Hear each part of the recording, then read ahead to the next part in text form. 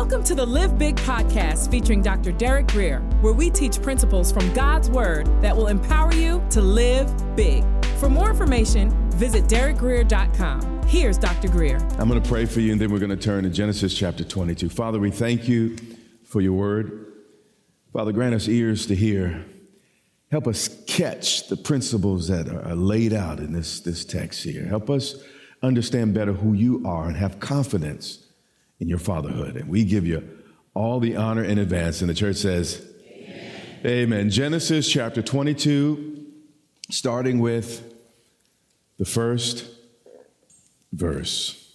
Again, super familiar. We've taught these verses before, but you're going to see something new. Now, it came to pass after these things that God tested Abraham. Now, God never tests us just to rub our face in our weakness. That's not the type of God he is. But he tests us often to convince us of the strength that we wouldn't know we had otherwise. This may surprise you, but every single individual that the Bible says that God tested, Abraham, Joseph, Job, Jeremiah, all of these individuals, the Bible says they passed. This is important. So if you never pass, God's not the one testing you. And you need to discern the Spirit. If God leads you into it, he will get you through it. That's the type of God our God is. And even Jesus himself was tested in the wilderness, but he succeeded, even in the face of Lucifer himself.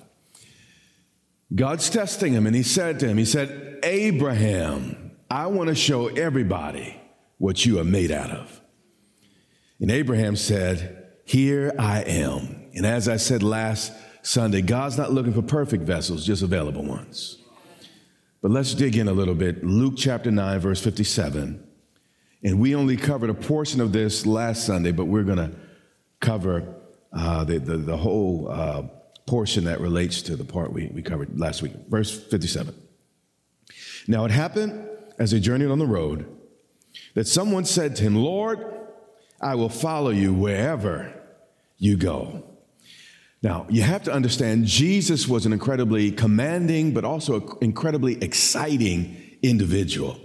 I mean, everybody wanted to follow him. Every man wanted to be like him. But he had to remind people that following him came at a price. And this is important. Never apologize for the standards that are in your life. Amen. Because people who belong in your life will find a way to meet them. So Jesus didn't say, you know what, there are no standards because I want it. No. He said, if you belong here, you'll come up and you'll meet those standards, especially for the single women in this room and men. Verse 58. And Jesus said to him, he said, look, dude, foxes have holes. The birds of the air have nests, but the Son of Man has nowhere to lay his head. Even though I am the Son of God, everyone's not treating me nicely. Everyone's not receiving me into their home. And what he's saying is, look, fella, the rewards that come from following me will not always come instantly. You see, discipleship is simply choosing what you want most over what you want now. And you have to often make that type of decision because what you really want sometimes doesn't show up, like Johnny on the spot, and it doesn't automatically just fall out of the sky. There's a process involved. And at this point in his ministry, again, everyone wasn't receiving him, and everyone didn't welcome them into his homes. But then he said to another. Now, the first man pursued Jesus and said, what did he say to Jesus? He said, Lord, I'll follow you. But this time, Jesus pursued the man. And he said to the man, he said, follow me. But then the man responded, he said, Lord, let me first. You see, God has to be first. He said, let me what? First. This is the problem. This is the whole problem. The problem was not with his relationship with his father. The problem was what was first in his life. Let me first go and bury my father. Now, his dad might have been terminally ill. I don't know. The scripture doesn't tell us.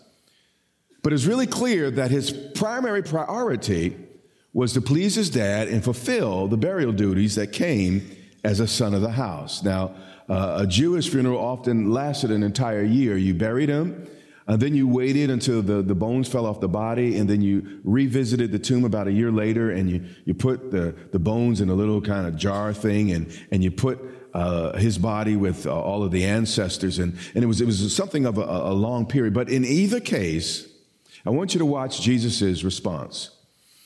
He said, and this is tough, let the dead bury their dead. He was saying, let the spiritually dead tend to the physically dead. Now, is Jesus asking us to abandon our family responsibilities? No, that's not what's happening. But what he is saying is if you're going to follow him, he must come first. Because God himself asked him to do something, but he said first. And that's when we get in trouble. When God speaks, but we have a first, that's not God in our lives. And what God was trying to do, he was trying to reveal this man's half-hearted attitude. If God is really our God, he would really never have to wait on us. We'd always be waiting on him. But often God is waiting on us because first this, first that, then God, maybe I'll get to you. But Jesus didn't want that type of disciple following him with that type of attitude. So Jesus said, hey, dude, I don't know, this dude thing keeps coming out of my mouth, but let the dead bury their own dead. Watch this. But you see, others may not have been able to handle what Jesus had just said, but Jesus had invested enough in this man's life for him to take hold of it and to embrace it. You see, no one wants to feel like they're constantly auditioning for a place in your life, especially God. And God, sometimes we make him feel like he's competing with our jobs, he's competing with our bride, he's competing with our children, he's competing with the sports, he's competing with everything, and he keeps auditioning for a role in our lives. And no one wants to live like that, much less the God who deserves all our attention, all our heart, our first focus, our first love. So he said, let the dead bury the dead, leave that to others. But you go, and watch this, and preach the kingdom of God. This is important. If you're only willing to do what everybody else does, you're only going to get what everybody else gets. Great sacrifices, great rewards. So if God ever asks you to sacrifice, it's because he's looking at the reward on the other side. Back to Genesis 22 and verse 2. And this is really what I want to talk about today. Then God said, take now, right now, not later, your son. Now, most of us familiar with the life of Abraham, we've taught these things. So we know that Abraham actually gave his wife away a couple times. So his love for Sarah, at least in my mind, is just a little bit suspect. Just a little bit. I mean, be honest with you. I mean, you're going into a tough neighborhood. He was going in Egypt, tough area. And he's like, take my wife. King, do what you want with her. And then he said to the wife, let them take you so they don't hurt me. How many of you think you'd have a continuing and strong ongoing marriage after that particular point? So my guess is that his son was probably the only one that really had Abraham's heart. And by the way, these were not perfect men. They are all frail and human. Like each of us. So don't be surprised when you discover some of their weaknesses. He said, take now your son, your only son Isaac, whom you love. Meaning there was no one that Abraham was more attached to. No other person could take Isaac's place in Abraham's life. But here's what I know. Anything that comes before God has become our God. Even family. I love my wife. But that was Adam's problem. He loved his woman more than his God. So when she came with a piece of fruit, he was focused on the hips, lips, and fingertips. He's so busy looking down, he didn't look up.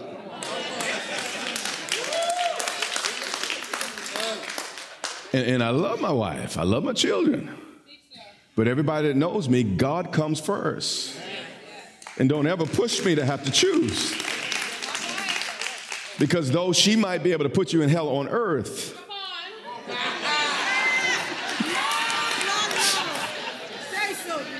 she can't in heaven. So in life, you have to make some choices. Thank God my wife doesn't ever have to make me make that choice.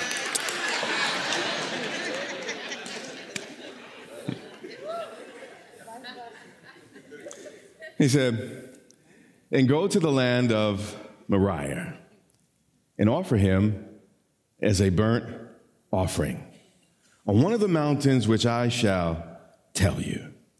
Here's a question. How could a loving father give up his only son to such a monstrous demand? I mean, see, we're reading the book and we're a little bit removed. I mean, put yourself in Isaac's situation. What type of God would ever ask that of a human being? But verse 3 is really interesting. It says, so Abraham procrastinated. No. He rose early in the morning. This is amazing. No dragging of the feet, no emotional turmoil. It's like he was whistling as he walked when you read the scriptures. And he simply saddled his donkey. I mean, I'd be fiddling with that saddle. I couldn't think right and all that. But he's just doing his thing, got up early, had his coffee, and went out. I know that's not in there, but that's the way I see it. And he saddled his donkey and took 2 of his young men with him and Isaac, his son. How could a loving father do this to his child in the name of God? How could this happen? Was Abraham a murderer? It's one thing to not treat your wife right, but being a murderer is a whole different category. But let's dig in. Hebrews 11 and verse 17 tells us a little bit more. And when we go back to the text, we're going to also see it there. It says, by faith, by what? Faith. By believing something he couldn't see. By believing something that wasn't yet apparent to his eyes. Because he trusted in the character and the nature of his God in spite of what seems so monstrous. And there are things and there are times in our life, the thing God asks us to do really makes him look bad. And you have to really trust his character. And say, well, if God is asking me to do this, there must be some good reason. Right now, it doesn't add up and doesn't make sense. But if God's asking me this, and he's a good father, there must somehow be some redeeming thing that's going to come out of this situation by faith. And that's the problem. A lot of us don't have any faith. We don't really believe in God. And when he asks us to do something, we don't do it because it's like, well, God, if I do it, something bad's going to happen. Well, does he love you? Is he for you? If he's asking you to do it, it's because it's best for you. And on the other side of it is a blessing. By faith, Abraham, when he was tested, offered up Isaac. God didn't pull it from him. He offered it up. And God's a little weary sometimes with trying to release from our hands all that stuff we're holding on to. It's like over my dead claw, God, will you get this thing? But not Abraham. He offered up the only one he really, really loved, Isaac. And he who had received the promises offered up his only begotten son. This whole event was designed to foreshadow what God would do one day with his own son. But watch the next verse. Of what it is said, in Isaac, the son that he was about to kill, your seed shall be called. Meaning, God asked Abraham to sacrifice the very child that God had promised the nation of Israel and the Messiah would one day come through. And because Isaac did not have children yet, The Bible says this, he concluded or concluding. Abe came to a conclusion. And here's the deal. When God's asking us to do things that on the surface look not so good, and we really believe that he's for us and he loves us, the conclusions we come to matter. And in the face of this situation, old Abe came to a conclusion. And here's his conclusion. If God promised something in Isaac's future and it hadn't come to pass yet, no matter what happened to him that day, his life must not be over. This is important. God said through Isaac, the nation shall be blessed. Out of Isaac, I will bless your seed and they will become a great people. But Isaac didn't have any babies. He didn't have any children yet. So Abraham, in his lightning fast mind, did some reasoning. How you reason when God doesn't make sense will make all the difference in whether or not you obey. You see, all of God's promises will be fulfilled in the end. If they're not yet fulfilled, it must not be the end. That's why I know I'm not dying tomorrow, because God showed me some things that I haven't done yet in my life. And that's why you ought to know you're not dying tomorrow, because God is showing you things. And if he hasn't showed you things, you just might.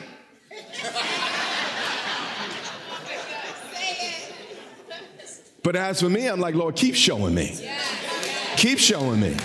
And the devil be like, you're getting old, boy. You know, the best yet, the devil is a lie. God, keep showing me. Keep showing me. There's more life in this boy. Watch this. Concluding, this was his conclusion. Abraham's conclusion. He's not even under the New Testament. This is the Old Covenant. He didn't even have this whole book to read. He could only read up to Genesis 22. And actually, the Bible wasn't even written yet. Moses wrote. Concluding that God was able to raise him up. See, his thinking was, again, if God promised seed through this boy, and God's telling me to kill this boy, that must mean he's going to what? Get up and come back. Concluding that God was able to raise him even, sometimes, you know, stuff gets really bad, really nasty, and really difficult, but he's like, even death couldn't stop God. So believe me, if death couldn't stop God, your little bitty situation can't stop God. And this is my whole point for Father's Day, my whole point. The reason Abraham was willing to sacrifice his son was only because he believed his son would come back. The only way our God can be a good father and let us go through some of the things that we're going through in life is because he already sees your comeback.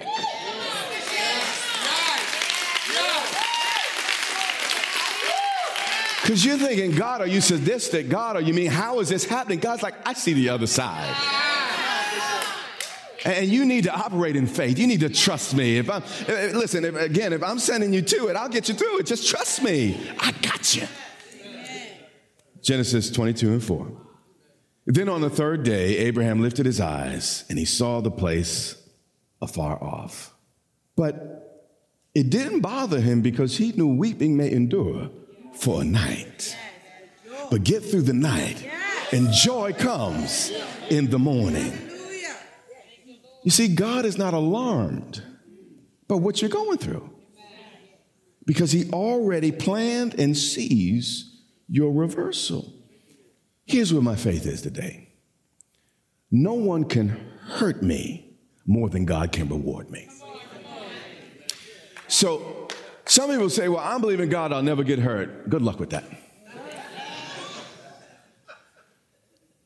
Sometimes I get hurt bad. Real bad. But I'm persuaded, you know what, if they can hurt me that bad, oh, you can bless me that good. God, you will not be outdone by a human or by the devil. And that's where my faith lies, and I hope you're in the same boat. You know, I've illustrated this in the past. I kind of see life a little bit like a bouncy ball. the higher you throw me down, the higher I'm going to bounce back up. But God doesn't promise you're not going to be thrown down. He just says you will come back. 5.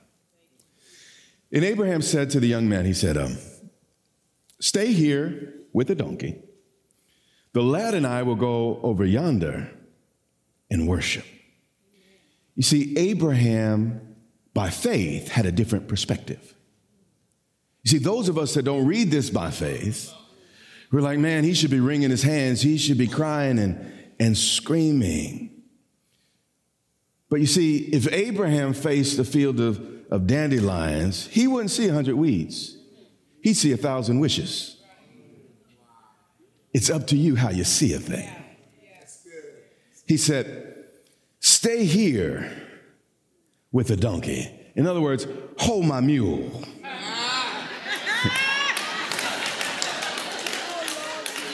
You see, when God's promises are alive on the inside of you, a trial is just another opportunity to throw your hands up and worship God. But it's up to you to do that. God can't do that for you.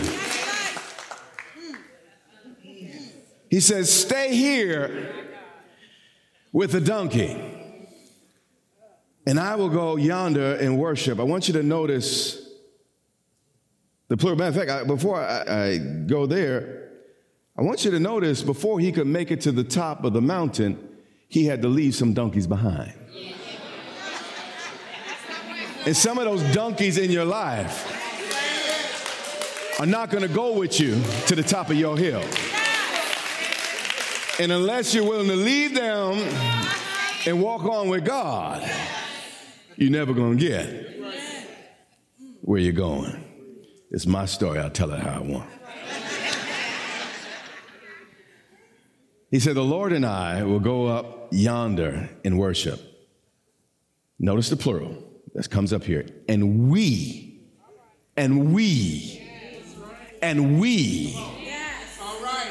And both of us will come back. You have been listening to the Live Big podcast with Dr. Derek Grier.